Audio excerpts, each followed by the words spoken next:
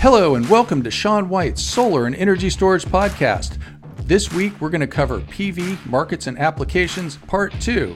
That's of a part 3 series.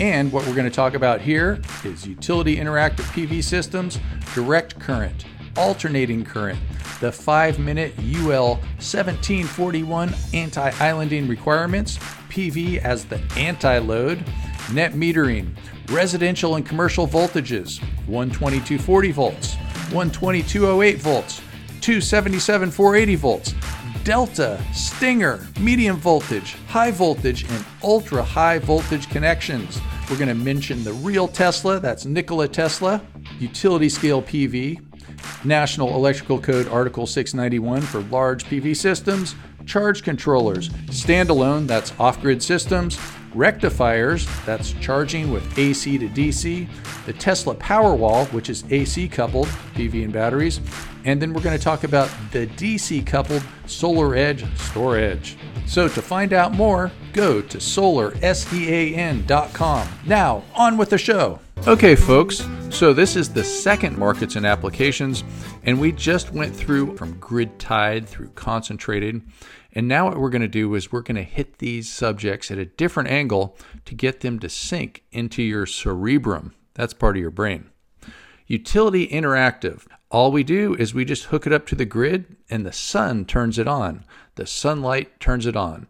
Yes, we also do have AC and DC disconnects, but just to make things a little bit simpler, we've got PV, which is of course DC.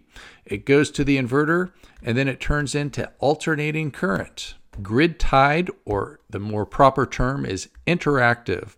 So what it does is it sees frequency, it sees voltage from the grid, and once it has waited a certain amount of time, which is 5 minutes according to the UL 1741 requirements in the United States of America and Canada, other countries might have a different time requirement of sampling the grid than 5 minutes.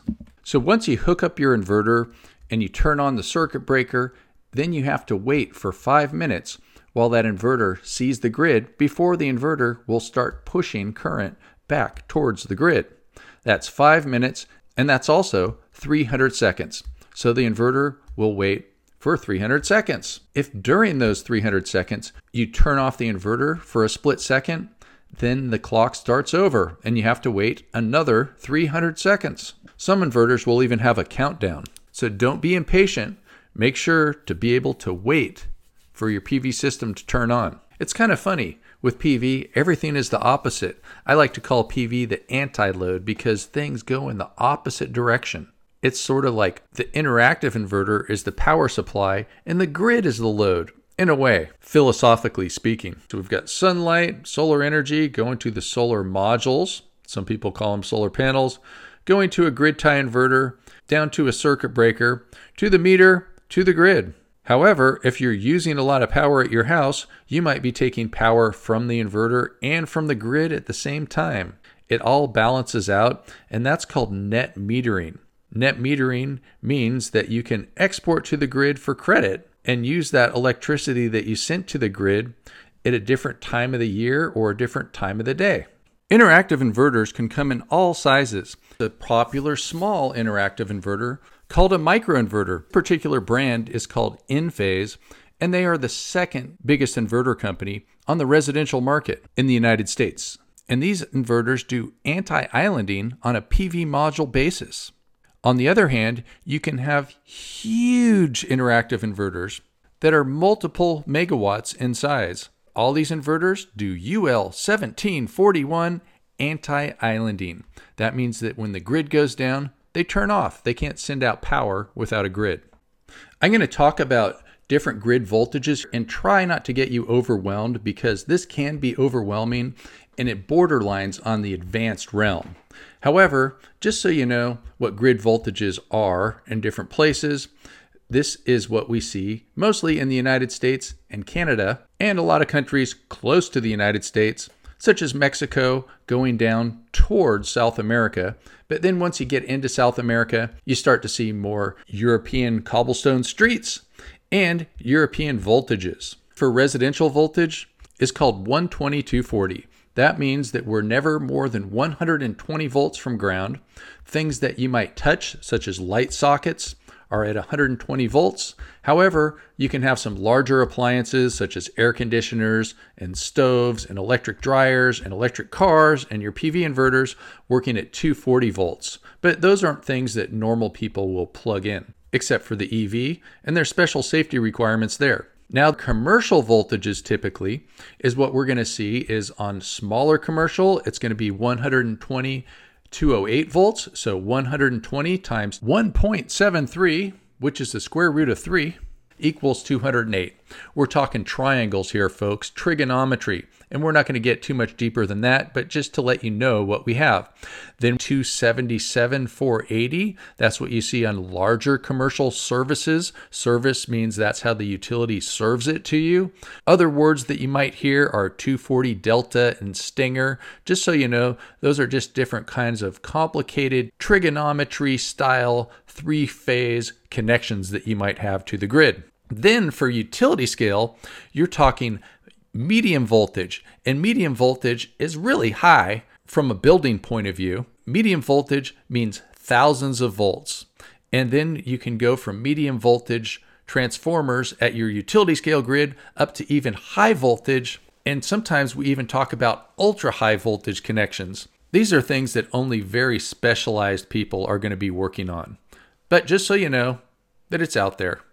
And know that the higher the voltage, the lower the current. So the reason that we have high voltage, which can get kind of arcy and sparky, is so that we can transmit electricity over smaller wires or longer distances. That's why Tesla, the Nikola Tesla, the original Tesla, was so famous, because he figured out how to make three-phase electricity boost and drop voltages so you can transmit electricity over longer distances.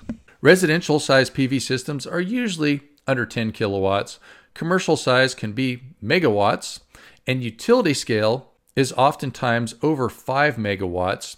We have a special article in the National Electrical Code called Article 691, which covers systems that are over 5 megawatts that don't have to follow the same rules as our smaller PV systems. For a possible exam question, the charge controller prevents over and undercharging of the batteries, whether it be a charge controller on a grid tie battery backup system or a charge controller on a standalone system. A charge controller controls the charge.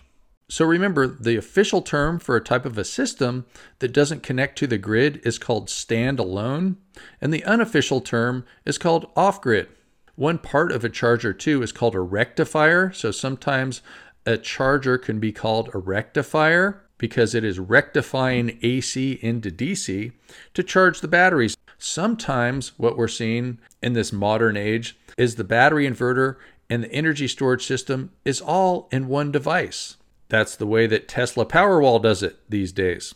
So you would have an energy storage system and an inverter charger that's all in one, and that would be an AC coupled system. If you're working with Solar Edge and doing energy storage, they have a DC coupled solution. So that means that you have the PV and the energy storage coming together on the DC side of an inverter. So they're coupled together on the DC side.